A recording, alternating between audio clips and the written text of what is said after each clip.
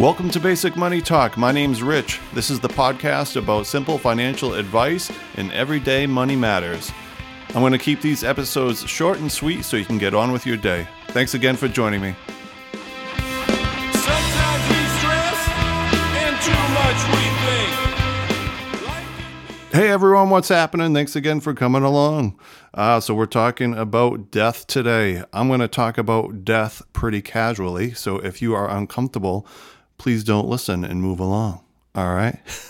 So you're going to die. That's the name of this podcast episode. We are all going to die. And when you die, it's going to affect people. And depending upon how much you plan will affect the mess that you leave behind when you die.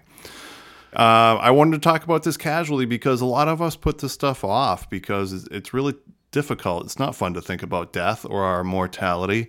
It's not easy to plan for things in the future like death and retirement because it's hard to really get a sense for those things. It's so far in the future. It might be a little bit easier for you if you've experienced a death with a close person in your life. I lost my parents both within the last 6 years. And so that affected my perspective on death and life. And I'm afraid as time goes by, I might lose that perspective, to be honest. Maybe you are worried about having an illness. Maybe you know someone with an illness. Maybe you have parents that are older and they're going to pass someday.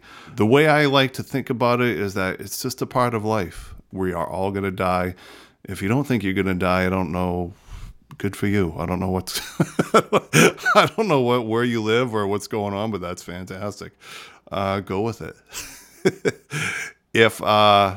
So there was a really cool commencement speech by Steve Jobs that's out there on the internet. Go ahead and find that. It's all about life and change and death. So yeah, we're all going to die. So just accept it. It's a part of life. I know for myself personally, when I planned a lot of my estate, I felt so much better. I had some worries about death and my own mortality at some point. And I simply just faced it. And I went through, I was like, okay, what's going to happen if I die? What do I need to prepare for? What do I need to leave behind for my family so that everything is taken care for? So my family and friends will be affected emotionally and they'll have to grieve, okay? I don't want to put a year of paperwork and stress on top of that if I don't have to, right? I want them to be able to move on with their life and enjoy their life, okay? When people die in our lives, moving on is not forgetting them. It's just accepting the loss, living with it. It's a part of you, but you still move on with your life. And so planning for your death is okay. So maybe you're afraid to face this. So there's a couple ways you can do this. And I think the best thing to do is probably just open up a document or a pen and paper and write down, what's your worst fear about when you die? Is it what you will go through, or is it about what will happen to people you leave behind? What do you want your loved one's experience to be when you die? Do you want them to be okay financially? And do you want them to not worry about what you left behind? So just go through those thoughts and address them, face them head on. We're talking about death and money. What happens when you die? What happens to your assets? How is it handled? So let's get into some of the details. Life insurance. Life insurance is there to replace the income that is lost when you die.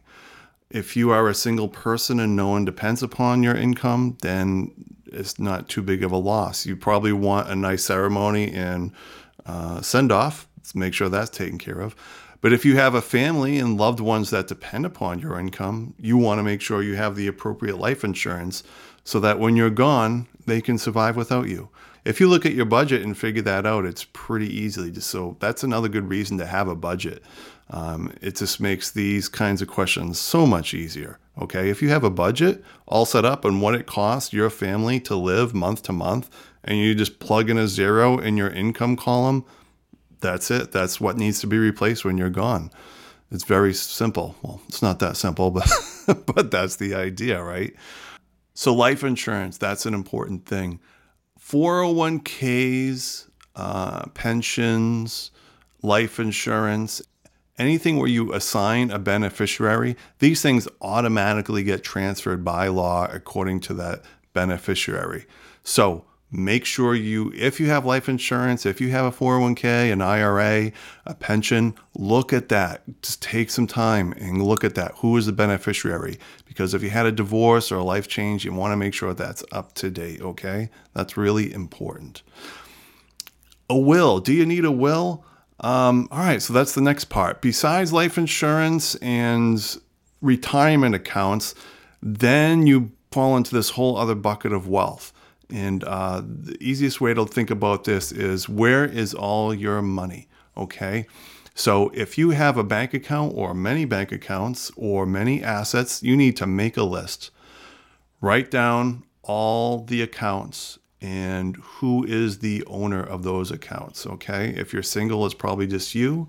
If you're married or have a partner, it's you and or them, but you might not know. So you really want to know who is the owner of those accounts and those assets. That includes a house. Don't assume that just because you die and you're married, everything's going to go to your wife or partner. That's not how it works.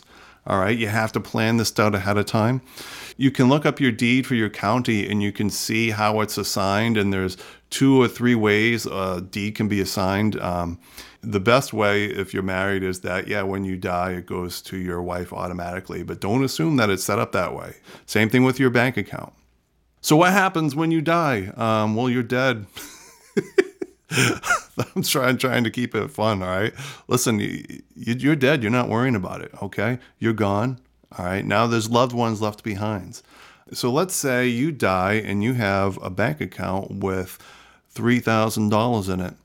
Your loved one or friend or wife cannot simply walk into the bank and say, hey, my friend died. I want to take that money now. He said it's mine. No, they won't let you do that, okay?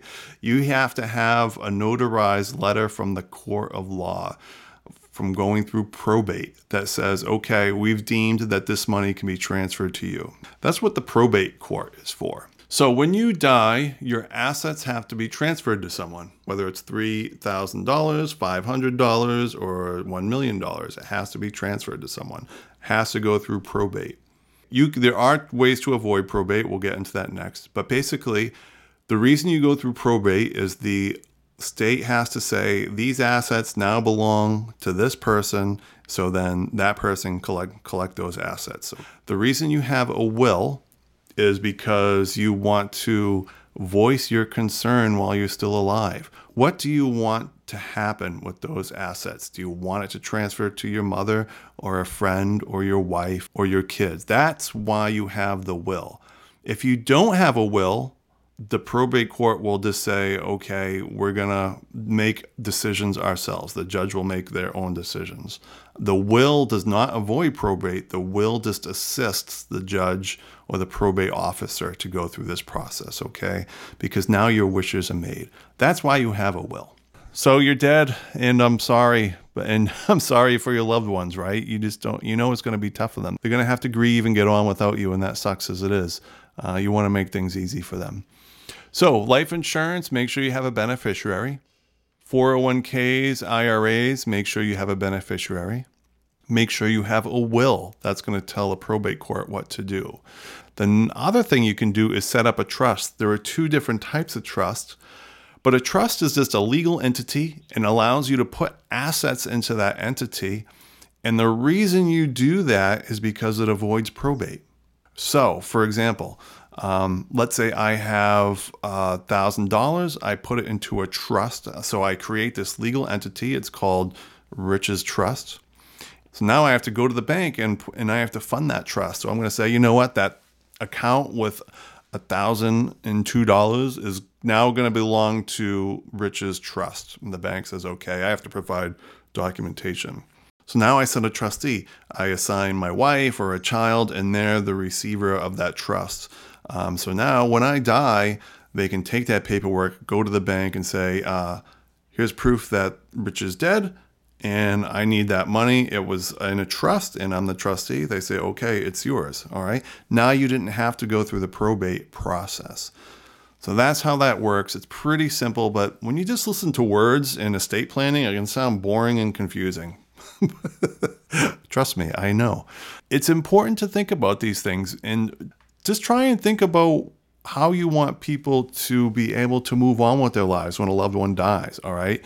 If you have a parent and they have a complicated life, maybe they have multiple houses, lots of money, maybe there's multiple kids in your family, all kinds of things can happen when it comes to money and a loved one dies. And so you want to make that change as easy as possible. You want to just reduce any stress by planning ahead. If you do have parents and you're thinking about these things, the AARP has a really cool website. There's this really cool thing out there called the 5 Wishes, where you could have your parents fill out a document. There's all sorts of advice on when to bring up this subject, maybe like a family gathering. It can be emotional for some people, so you don't want to force that subject. If you're trying to get a loved one to talk about it, that can be really difficult. But for you, in setting up your planning, your estate planning, just think about what you want to be left behind when you die, because you are going to die. That's my positive statement for the day. And it's true. That's true. We're all going to die. So you can either avoid that question and leave a mess for someone, right? A big mess, or you could think ahead and plan these out, and a loved one will be grateful for someday that, they died, but you know what? It wasn't too bad. I was able to just focus on my grieving. It's hard enough to deal with a death. You don't want to add load of financial crap on top of it, or fights or anything like that, okay? So that's why I wanted to talk about that today. So that's basically estate planning. I hope I made this a little simple. This is Basic Money Talk, and that's the point. I have a really cool website. It's called basicmoneytalk.com, where I teach you how to build wealth by saving money with simple financial advice. All right. There's lots of stuff out there, and I can whittle it down to some simple things for you and save you a lot of time. That is my goal. There's also a Facebook group that you can check out called Basic Money Talk. And I want to exit this podcast with one of my songs, The Interest of Time. You hear it on the intro. And since we're talking about death and the interest of time, I'm going to let it play out through the end. You can check it out on all streaming platforms under Rich Bean if you're interested.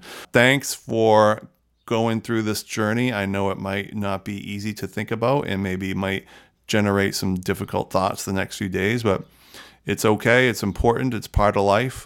Don't be afraid to talk about it with people. So enjoy this song. Hope you have an awesome day. Take care.